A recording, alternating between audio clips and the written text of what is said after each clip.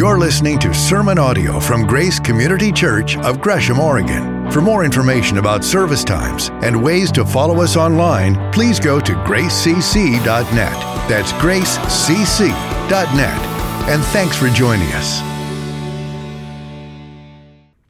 And so now we're going to transition to our time in the Word. And as I was thinking about this passage, I was reminded of something that happened to me recently. So because of COVID, it's been a long time when things were shut down, especially these earlier months, since I've been into the dentist. And finally, with things opening up, I was able to get in for a long overdue dental cleaning. And so many of you have had this experience, but I went to the dental office and checked in and then got guided back into the room where my teeth were going to get cleaned, and met my hygienist. And she didn't appear to me like someone I knew. I mean, I didn't recognize her, I guess is what I'm trying to say. And so we began to small talk. And it's always an interesting dynamic when you're talking to your hygienist, because as you get going with the cleaning, they open your mouth up and they start putting all this stuff in your mouth, and they have that suction wand. And it's usually when they have that suction wand in your mouth, they ask you a question. And I've always wanted to ask my dental hygienist friends, why do you try to talk to people when you're working on their mouth? Because if you're the patient, you got a couple options. One, you just don't answer, which feels kind of rude. Or two, you try to answer and you can't because, they have their hands in your mouth with these instruments, or they have that suction tube. It's just, the whole thing's awkward, quite honestly. But all that being said, in between the suction tube and her hands in my mouth and whatever, I was able to engage her in some conversation. And I noticed she just seemed like a really kind person. I mean, another person came in the office and was a little short with her, and she was not just professional and appropriate with them, but she was actually kind to them. And I began to wonder to myself, I wonder if she's a Jesus follower. I wonder if she knows the Lord. And so in the course of questions being asked and answered, she asked me, what do you do? And I said, I'm a pastor. And that's always an interesting telltale to me when I answer that question with where people are at spiritually. I get all sorts of responses when I tell people I'm a pastor. But she responded, positively. And I thought, okay, I'm just going to ask her. So I said, do you know the Lord? And she said, oh, yeah, I love the Lord. And as we began to talk, I began to find out that she was Lebanese. And so I began to tell her about the short-term trips that we've been taking these last several years to Lebanon with our missions team and helping the Syrian refugees there in the Bekaa Valley. And she was just amazed. And we had a tremendous conversation about that. So it's easy to be kind to people who are kind to you. I mean, it wasn't hard for me to be kind to this hygienist. She was a very kind person. And in fairness, not everyone who's kind is a Jesus follower, right? I've encountered tons of people who don't know the Lord who are kind, thoughtful people, because at the end of the day, all people are made in the image of God. We all reflect that image somehow. But when you come to know the Lord, God, through the power of His Holy Spirit, begins to call that image forth of who you really are in Him. And that begins to show itself more and more in your life. But all that being said, easy to be kind to people who are kind to us. But how about people who aren't? How challenging is it to be kind to someone who's annoying? Or let's take that a step further. How challenging is it to be kind to someone who's rude, who's mean, who doesn't deserve it? In fact, let's continue to take this bar higher and higher. How difficult is it, how challenging is it to be kind to someone who has it out for you? Someone who really is an enemy, an evil person. Quite honestly, in talking with a number of you, the battlegrounds for you aren't just with people, quote unquote, out there.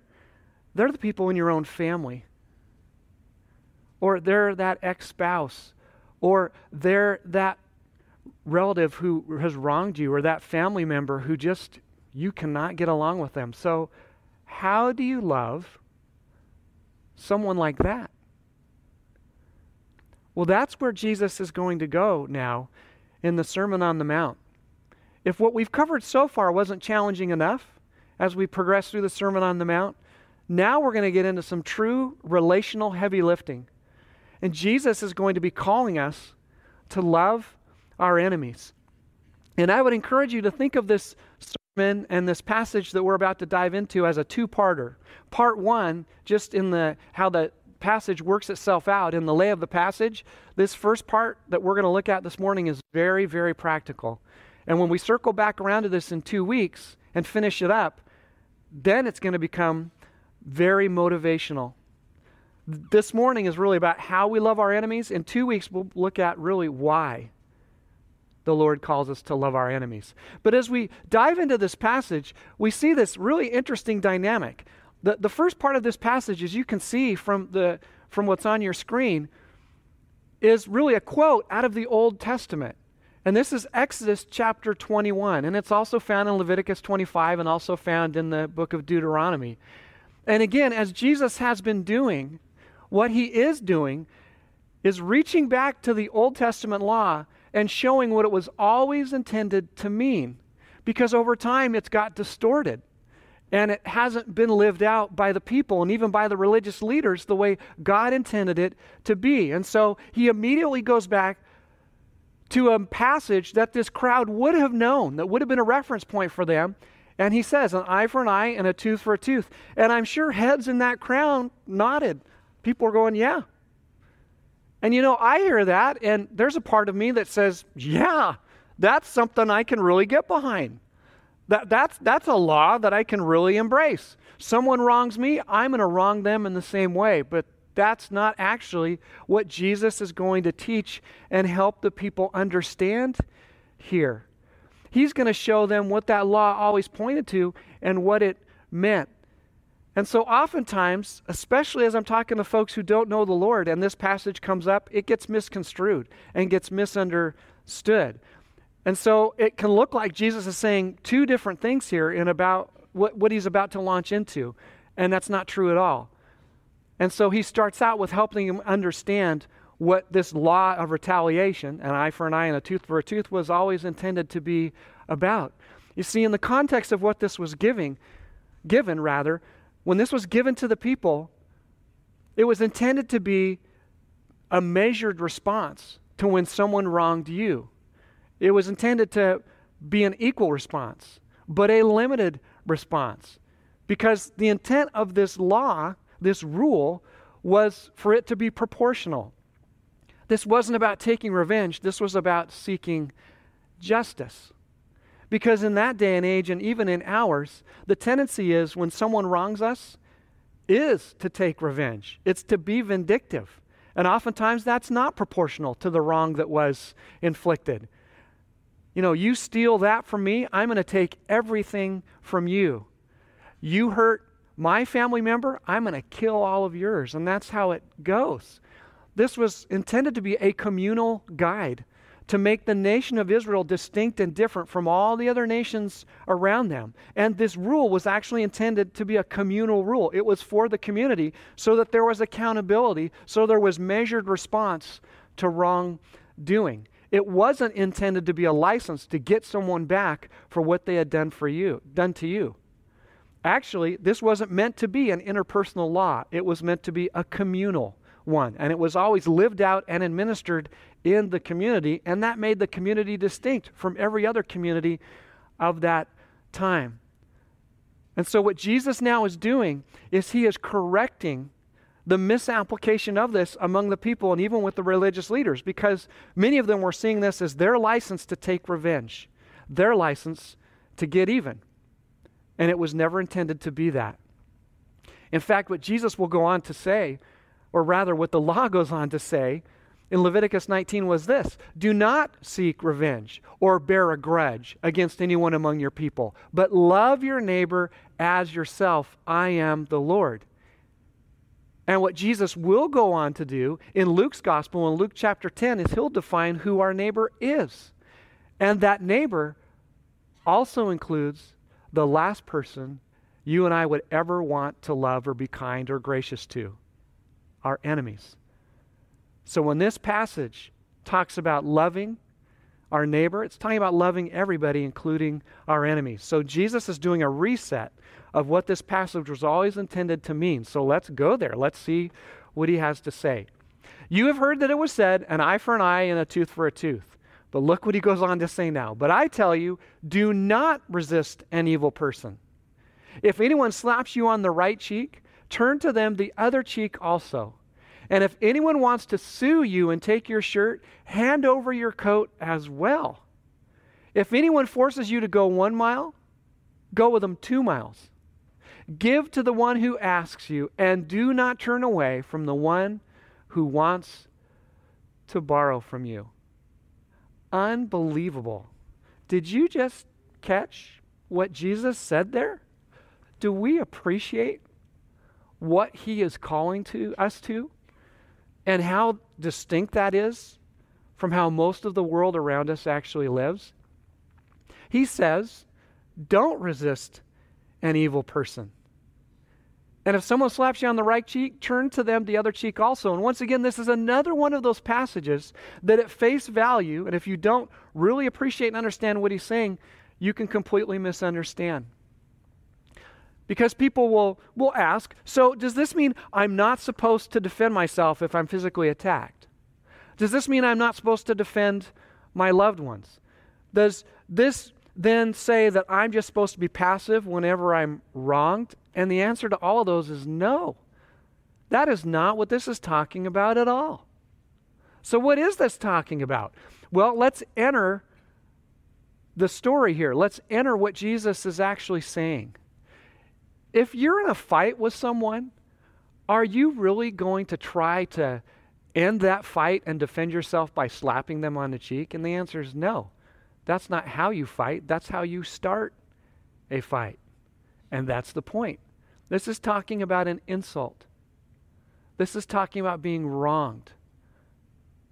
And so this isn't about how you fight. This is about someone trying to start a fight with you. And what he says here is to don't strike back.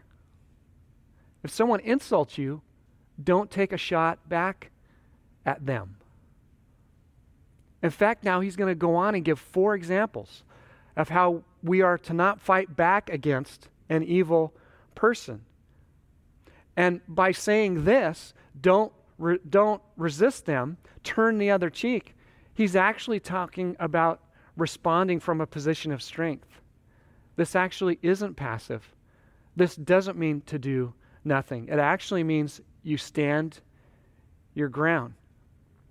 When I was in high school, in a sociology class of all things, I learned that Dr. Martin Luther King went to this passage and others, and this is where he extracted his principles for nonviolent resistance. This very passage that we're looking at. And so when the race riots and protests and everything began to happen earlier this year, I really wanted to put myself, and still want to put myself, in a posture of listening and learning and understanding. And so I read a book that had been recommended to me long ago. It's by Dr. Martin Luther King, and it's called Why We Can't Wait. That's the title of the book. And I would encourage, if you've never read this, I would encourage all of you to consider reading this. Because in his own words, it describes what was going on in Birmingham, Alabama at the time when they began to do the nonviolent protests, when they began to do the sit-ins, when they began to describe their philosophy behind that was grounded right here in God's Word. And as Dr. King describes that, as he writes this letter to the Birmingham churches, he talks about how turning the other cheek means you don't allow and accommodate evil. It actually means you stand up against it. But you don't do it by destroying things and vandalizing things and burning things and through riots. You do it through means like sit-ins, where you resist, but you resist non-violently. And it actually takes a tremendous amount of strength to stand your ground and to actually do that. And by engaging in that and doing that nonviolent resistance, they brought incredible change in that season of our nation's history. And that principle came from this very passage that we're looking at here. So we have to get out of our heads and out of our minds what Jesus is describing here as being passive or being a doormat or letting people walk all over you. It's not that at all. It's actually something that we do very deliberately from a position of strength. So at the end of the day, he's telling us here to restrain ourselves from retaliation. You want to love your enemies? Restrain yourself from retaliating against them. Which then begs the question, as all of these statements from Jesus will. How do you respond when someone wrongs you? How do you respond when you're driving and someone cuts you off? How do you respond on social media when someone comes at you for something you've said? Isn't that interesting that we'll say stuff on social media that we would never say to someone in person, but somehow we think we have a license to say whatever we want however we want? Those are hard questions. But let's take it even further. So in your relationships with your family, when one of them wrongs you, takes a shot at you, demeans you, attacks you, slanders you, criticizes you, how do you respond? Do you go right back at them? You see, this is a principle, a rule of living and loving that we can overlay any relationship in our life. And if we will respond this way by the empowerment of the Holy Spirit and our choice to trust and obey the Lord, that His way is better, this is distinctive living, my friends. Do you realize Christianity, the Bible, God's Word, we are the only religion, the only worldview, the only belief system that says and tries to practice loving our enemies. You will find that no place else. It is a distinctive of what it means to be salt and light in this broken world. And so Jesus is going there. And He goes on to give us another example of this. If someone wants to sue you and take your shirt, hand over your coat as well. Now, once again, let's talk about what this isn't saying. Is it saying you should never defend yourself? And it's not saying that, no. Is it saying you should never sue someone? Well, no. There are other scriptures that speak to that. Is it saying you should never get a lawyer and protect yourself if you're sued? No, it's not saying that either. What is the point here? Well, let's look at what He's really saying. Your shirt, another word for that was like a night shirt. It was the article of clothing that you wore closest to your body, and it was essential. But so was your coat, or to use the vernacular of that day, your cloak. In fact, your cloak was considered so valuable, there were actually guidelines in the law that said that if someone gave that to someone else as kind of a down payment for something or as security for a pledge, that it had to be given back to the person who had originally given it away that by nightfall so that they could stay warm. Because for many of the people, their coat was the only thing they had to keep them warm at night, other than their nightshirt. Most people owned a shirt and a cloak, and that was it. And so what Jesus is saying here is astounding. They want to take your nightshirt, then you give them your cloak. So what is the heart of what He's really going for here? And the heart is this, is are you willing to give up your basic rights in order to love someone else, in order to love an enemy? Now think with me for a minute. How countercultural is that in our culture where you never give up your rights, where you demand your rights, where you are indignant about your rights, where you are outraged if your rights are being wronged? Yet, if we're willing to give up our basic rights, not for someone who deserves to be loved, but for someone who undeservedly should be loved, how distinct is it if you and I, as His Jesus followers, will live like this? I mean, really, what Jesus is saying here is, how far are you willing to go in loving an enemy? Not just the easy people to love, the difficult people to love. This is pretty hard stuff. Well, it actually gets harder. He's going to tell us how far to go. Look what He goes on to say. If anyone forces you to go 1 mile, go with them 2 miles. Now, let's talk context here. This is more than just a feel-good saying. This was a reality. Because once again, in that culture where the people were being oppressed and occupied by the Roman government, any Roman official could come to you and press you into their service. And you had to comply. You did not have a choice. So if there was some type of construction project, a civic project, you could be pressed into duty for that. And by the way, you're not getting paid for it. You just have to do it. People could be forced to deliver correspondence. People could be forced to carry literally a Roman centurion's armor. And what Jesus is saying literally is, if they ask you to carry that armor 1 mile, you willingly offer and carry it 2 miles. You go above and beyond what's being asked of you to love someone. So when we talk about going the extra mile, that's how far he wants us to go. He wants us to do whatever it takes in order to love someone the way God loves them and the way God loves us.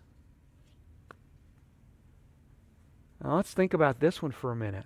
Do you go the extra mile in your most difficult, toughest relationships in order to love that person to the best of your ability?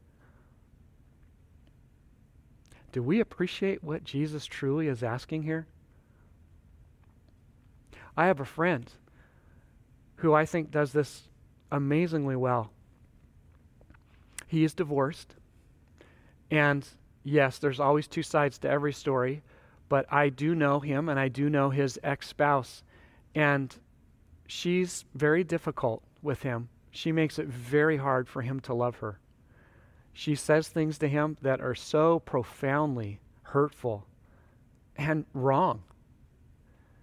And she looks for every opportunity to mistreat him in her anger and in her pain. And this man, because he knows and loves the Lord, chooses to love her in the best way that he can. So when it's time to pick up the kids, he's never early. He's always right on time.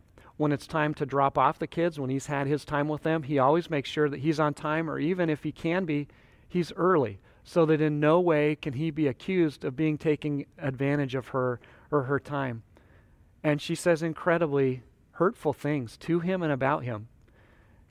And he deliberately is careful in how he talks about her. He never disparages her. He never comes back at her when she attacks him. He is kind to her in every way that he can think of. He over-communicates with her in their parenting of the kids, and on it goes. He loves her well. And my friends, I know the situation pretty well, and she is incredibly difficult with him. And yet he chooses to love her anyway. Is that distinctive? You bet it is. You can see a difference in this man a mile away. And my friends, I could tell you an equal number of stories of ladies who I know are divorced, who love their ex-husband very similarly. But the point is, are we willing to go the extra mile in order to love someone who is difficult? So does this sound hard? Well, let's make it a little harder. Look what Jesus goes on to say. Give to the one who asks you, and do not turn away from the one who wants to borrow from you. Now again, the context of this is someone who does not deserve our help, someone who is difficult, someone who is an enemy. You know, it's easy to give to people who deserve it, or who are kind to you, or who you want to help out, but what about the person who you don't really have any good reason to help out? Man, this is a big ask. So it really is asking us, are we willing to practice outrageous generosity to everyone? Not just the easy ones, but the hard ones too. I mentioned this in my Facebook sermon preview this week, but my father-in-law and my dad were 2 of the most generous men I've ever known. And my dad in particular taught me from an early age that if someone needs to borrow something, you let them do that. In fact, you go out of your way to help out neighbors, to help out family, to help out friends, to help out people who need something. And he always told me, when you loan something out, you've got to do that freely and completely, which means that you need to make friends with that it may never come back. Or it may come back to you broken or damaged or in worse shape than you put it out there for, but you still allow people to borrow, even with that in mind. That's a pretty high standard of generosity. But it is a challenge to think of loaning something to someone, being generous to someone who doesn't deserve it. And yet there are so many of you who get this. I mean, by way of example, with the wildfires, there are so many of you who opened your homes not just to family and friends, which by itself was an act of grace and generosity, but to people who you didn't even know, which is remarkable to me. Yeah, that's distinctive, and that's terrific. But Jesus is asking us to loan and give to people who don't deserve it at all. Now, we've covered a lot of ground in just a short amount of time. And I look at this list that we've looked at, what Jesus is talking about, and it feels a little overwhelming, to be quite honest. I mean, that's a big ask. And what is it that Jesus is really asking here? And just so we're on the same page, is Jesus really asking and expecting his people to go around with swollen, beaten up faces because they're constantly turning the other cheek? Is Jesus really expecting his people to go around half naked because they've given all their clothes away? Is he really expecting people to never go home because they're always going the extra mile for people who ask them to do things? And is he really asking us to be destitute because we've given everything we own away? And the answer to all of that is no. That's not the point of what he's asking. Jesus is using hyperbole. He's using exaggeration, just like we saw last week when he says, when it comes in our battle against sin, be willing to cut off your hand or being willing to gouge out your eye. Does he literally want us to do that? No. He says take drastic measures to deal with sin. And what he's saying here is take drastic measures to love the unlovable, to love those who don't deserve it, to love your enemies. He's asking us to fulfill the law of love by loving everybody. So, can we take this for a test drive some more? What is the alternative to this? Well, one of the alternatives is to live like the rest of our broken world lives. Go ahead, be angry, be vindictive, be vengeful.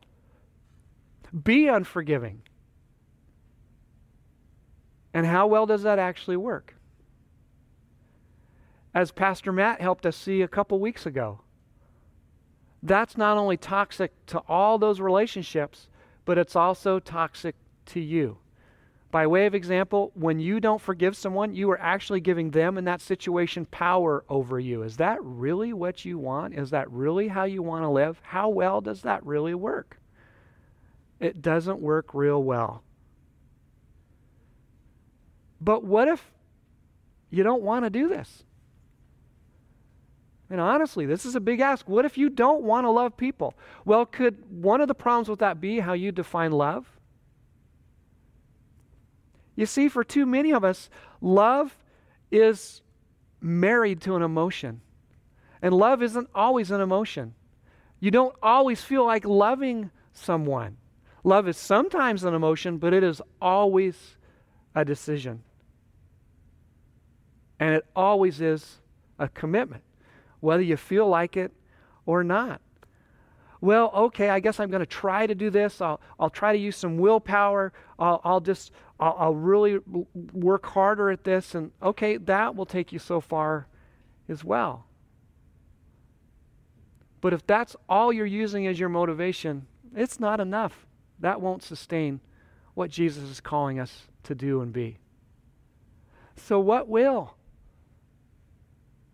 Well, remember, as I need to remember, that living out the gospel is always a response to the gospel. Tim Keller likes to tell this story. It's a true story of a Russian czar and his adopted son. As the story goes, this Russian czar adopted the son of a friend who died at a young age. And so this czar raised this adopted son as his very own and really was the father that this boy never had. And this boy grew into a man, And he became a very highly capable, highly successful guy. He went into the army, went into the Tsar's army, and rapidly advanced through the ranks until he got to this place of prominence and responsibility where he was over all the procurement for the army. He was in charge of all the logistics. And unfortunately, he went down a road that he soon discovered he couldn't go back and turn around on. And it was this road of embezzlement. He began to take just a little bit of money here for himself and a little bit more and a little bit more. And it got to the point where he had dug such a deep hole that there was no way out. And so he lived this secret life for years and years, hoping no one would ever find out. But they did.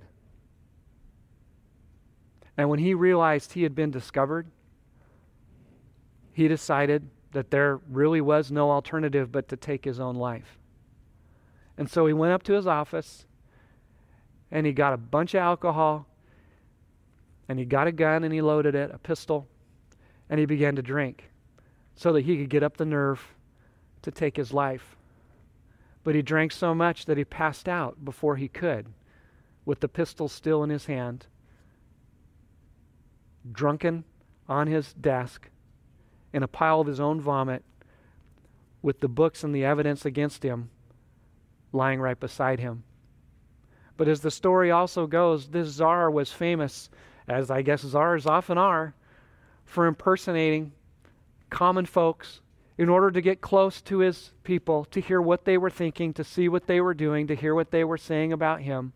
And so he would often disguise himself as a corporal so that he could infiltrate his own army and hear what was being said and circulate among the officers and hear what they were saying. And so this happened to be one of those days where this czar decided to visit the administrative offices where his adopted son worked, and he went his way and made his way around and went up and walked into the office of his adopted son and saw what he saw. And so he walked up and he quickly put together what had happened. He could see the books. He could see how his son had been cooking the books all these years. He had amassed a debt he could never repay. And he saw his son at his very worst, drunk, passed out in his own vomit, with evidence of his wrongdoing right in front of him. And the czar took this all in, and he took out a piece of paper and a pen, and he wrote out, "I will cover all your debts. You have nothing to fear. I will pay this for you." And he left it on the desk. This young man finally sobered up, literally, came to his senses, brushing himself off, and he looks over, and he's prepared to take his life, and he sees this note from his dad saying, "I will pay for everything." My friends, isn't that a picture of what God has done for us? What our Father has done for us?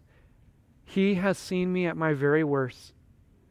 There have been so many times I could have loved someone and I chose not to.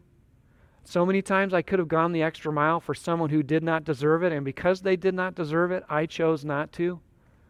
So many times I could have given to someone with no strings attached, someone who, again, didn't deserve it, and I chose not to because I didn't want to or I didn't feel like it.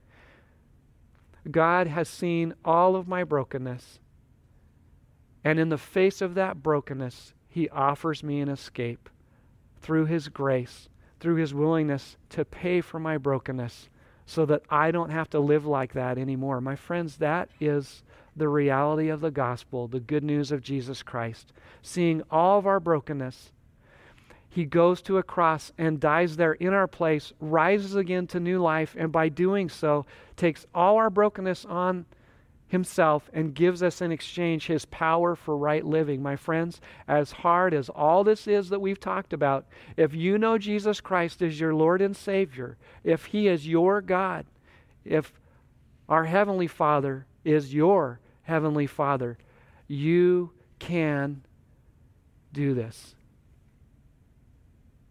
And you must do this. Because the alternative is to live a life of brokenness and vindictiveness and unforgiveness and bitterness. And it's not the life you want. The life Jesus offers is so much better. So as our worship team comes, and as we prepare to respond to God's Word, we're going to sing this song that talks about this broken world knowing that we belong to God by the way we love each other, by the way we love Him, and yes, by the way we love our enemies, the people in our life who deserve it the least. So my friends, will you commit yourselves once again to trusting and obeying this God? Will you remember as your source of motivation what He has done for you, the brokenness He has rescued you from, and will you use that through the power of His Spirit as your motivation to love everyone in your life, not just to pick and choose the easy ones, but to love the most difficult ones because of how He loves you. So let's sing about that together. We want to give our full worship to this amazing God who calls us out of darkness and calls us into light and gives us a new future, a new hope, and empowerment. Moment by moment, hour by hour, day by day, to live life on His terms and to live life His way. So, as you prepare to go into the rest of your day, as you prepare to go into the rest of your week till we get to be together again, I want you to think about the most difficult relationship in your life right now. How will you go the extra mile to love that person this week? Because, my friends, you are the light of the world. A city on a hill cannot be hidden.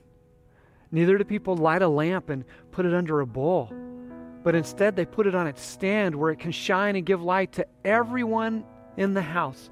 In the same way, let your light shine before people, that they may see your good deeds and praise your Father in heaven. Go now and love and live for Him. We'll see you next week. Thank you for joining us for sermon audio from Grace Community Church here in Gresham, Oregon. For more information about service times and ways to follow us online, please go to gracecc.net. That's gracecc.net.